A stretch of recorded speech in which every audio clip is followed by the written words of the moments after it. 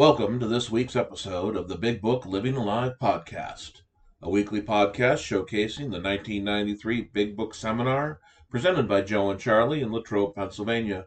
I am your host, Brad S., and I am an alcoholic. I'll admit, the first couple times that I went through Joe and Charlie and got to this portion, I giggled a little bit, or, there was the cringeworthy meeting that I went to. But our sexuality, my sexuality, is maturing. And that is thanks to my recovery. Because we can't have a mature conversation about sex. I can't truly engage on that deep a level when I am drinking. Because I'm lying to my partner. So, this is the first of a couple of weeks that we will be looking at this portion of ourselves. Let's hear what Joe and Charlie have to say about our sexuality. Said many of us need an overhauling there. Now, you older fellas, don't get your hopes up. We're going to talk about mental sex rather than physical sex. But above all, we try to be sensible on this question. It's easy to get way off the track. Here we find human opinions running to extremes, absurd extremes perhaps. One set of voices cry that sex is a lust of our lower nature, a base necessity of procreation. Then we have the voices who cry for sex and more sex, who bewail the institution of marriage, who think that most of the troubles of the race are traceable sex causes. They think we do not have enough of it or it isn't the right kind. They see its significance everywhere. One school would allow no man flavor for his fare, and the other would have us all on a straight pepper diet. Now, we want to stay out of this controversy. We don't want to be the arbiter of anyone's sex conducts. We all have sex problems. We'd hardly be human if we didn't. What can we do about them? Well, thank God they just don't want to get into my sex conduct, And we don't want to be the arbiter of anyone's sex conduct. We're not going to say what's right or what's wrong for anyone. What I am going to do is tell you where I got my ideas about sex, and you'll know that I needed an overhauling there, and you won't want to know anything else from me about it. As I said, my dad was in the nut house. My mother was busy raising 5 kids or helping us get bigger, not necessarily raising us, and I was left on the streets to fend for myself. And I went to school. We had sex education in school, by the way, but they called it recess back then.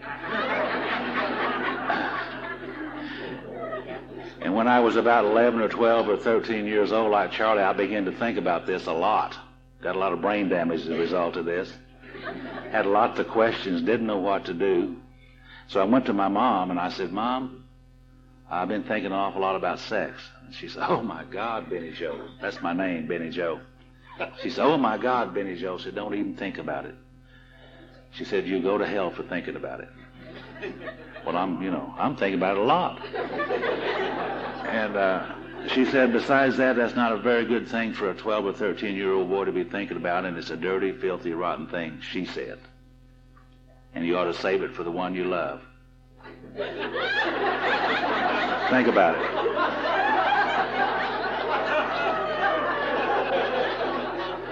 So somehow I didn't believe her. And so I went to the only source of information that was available to me.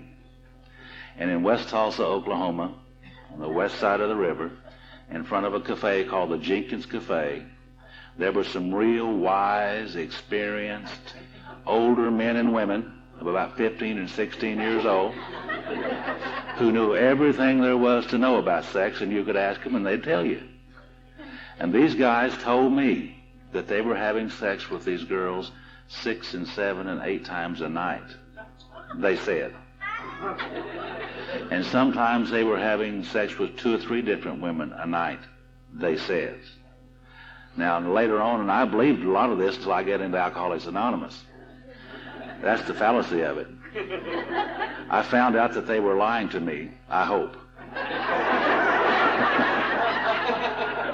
But I based my life on that and my attitudes on what I heard on the streets, which was totally wrong. And then I remember the very first time I had sex. I was selfish, I was dishonest, I was self-seeking, I was frightened and inconsiderate, and I was also alone.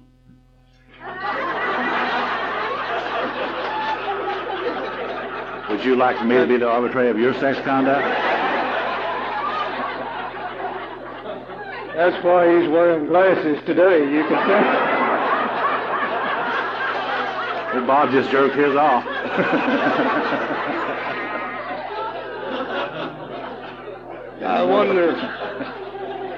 I wonder how many of us learned our sex information the same way Joe learned it. Could I see your hands? A whole bunch of us, didn't we?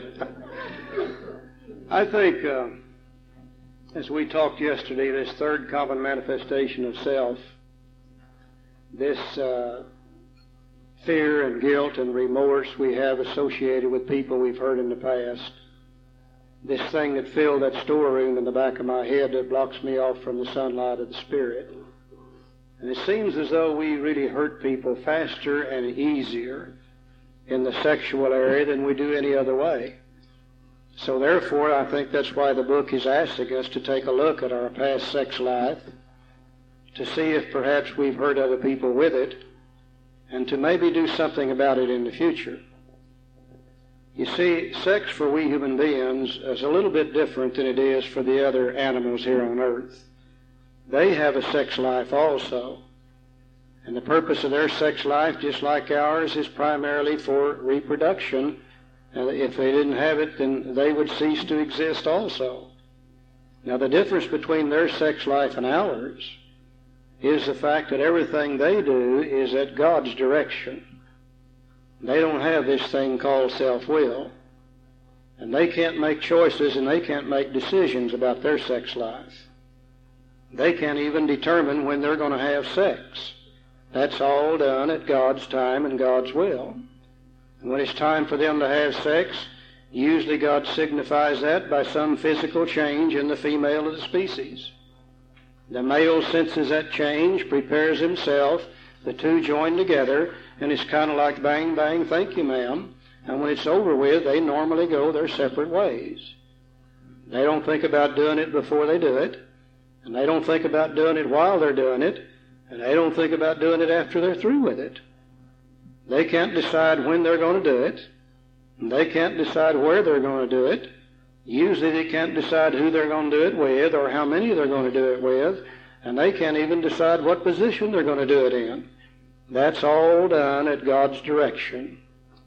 Therefore, you see very, very few emotional problems amongst these other animals when it comes to sex. I've never seen a cow yet on a psychiatrist's couch talking about sexual dysfunction. They just don't have those problems. We human beings are a little bit different. God gives us self-will. He gives us the right to choose and decide whatever we're going to do whenever we want to. We can have sex any time we wish to, any day of the year that we wish to have it. We can decide who we're going to have sex with. We can decide whether we're going to do it with one or more. We can even decide how many times we're going to do it, depending upon whether we're physically capable of that or not. We can even decide what position we're going to do it in. You know, they tell me there's something like 64 different positions that a human being can have sex in. I have no idea what they are. In my lifetime, I only found 3. And 2 of those damn near killed me, I'm not sure.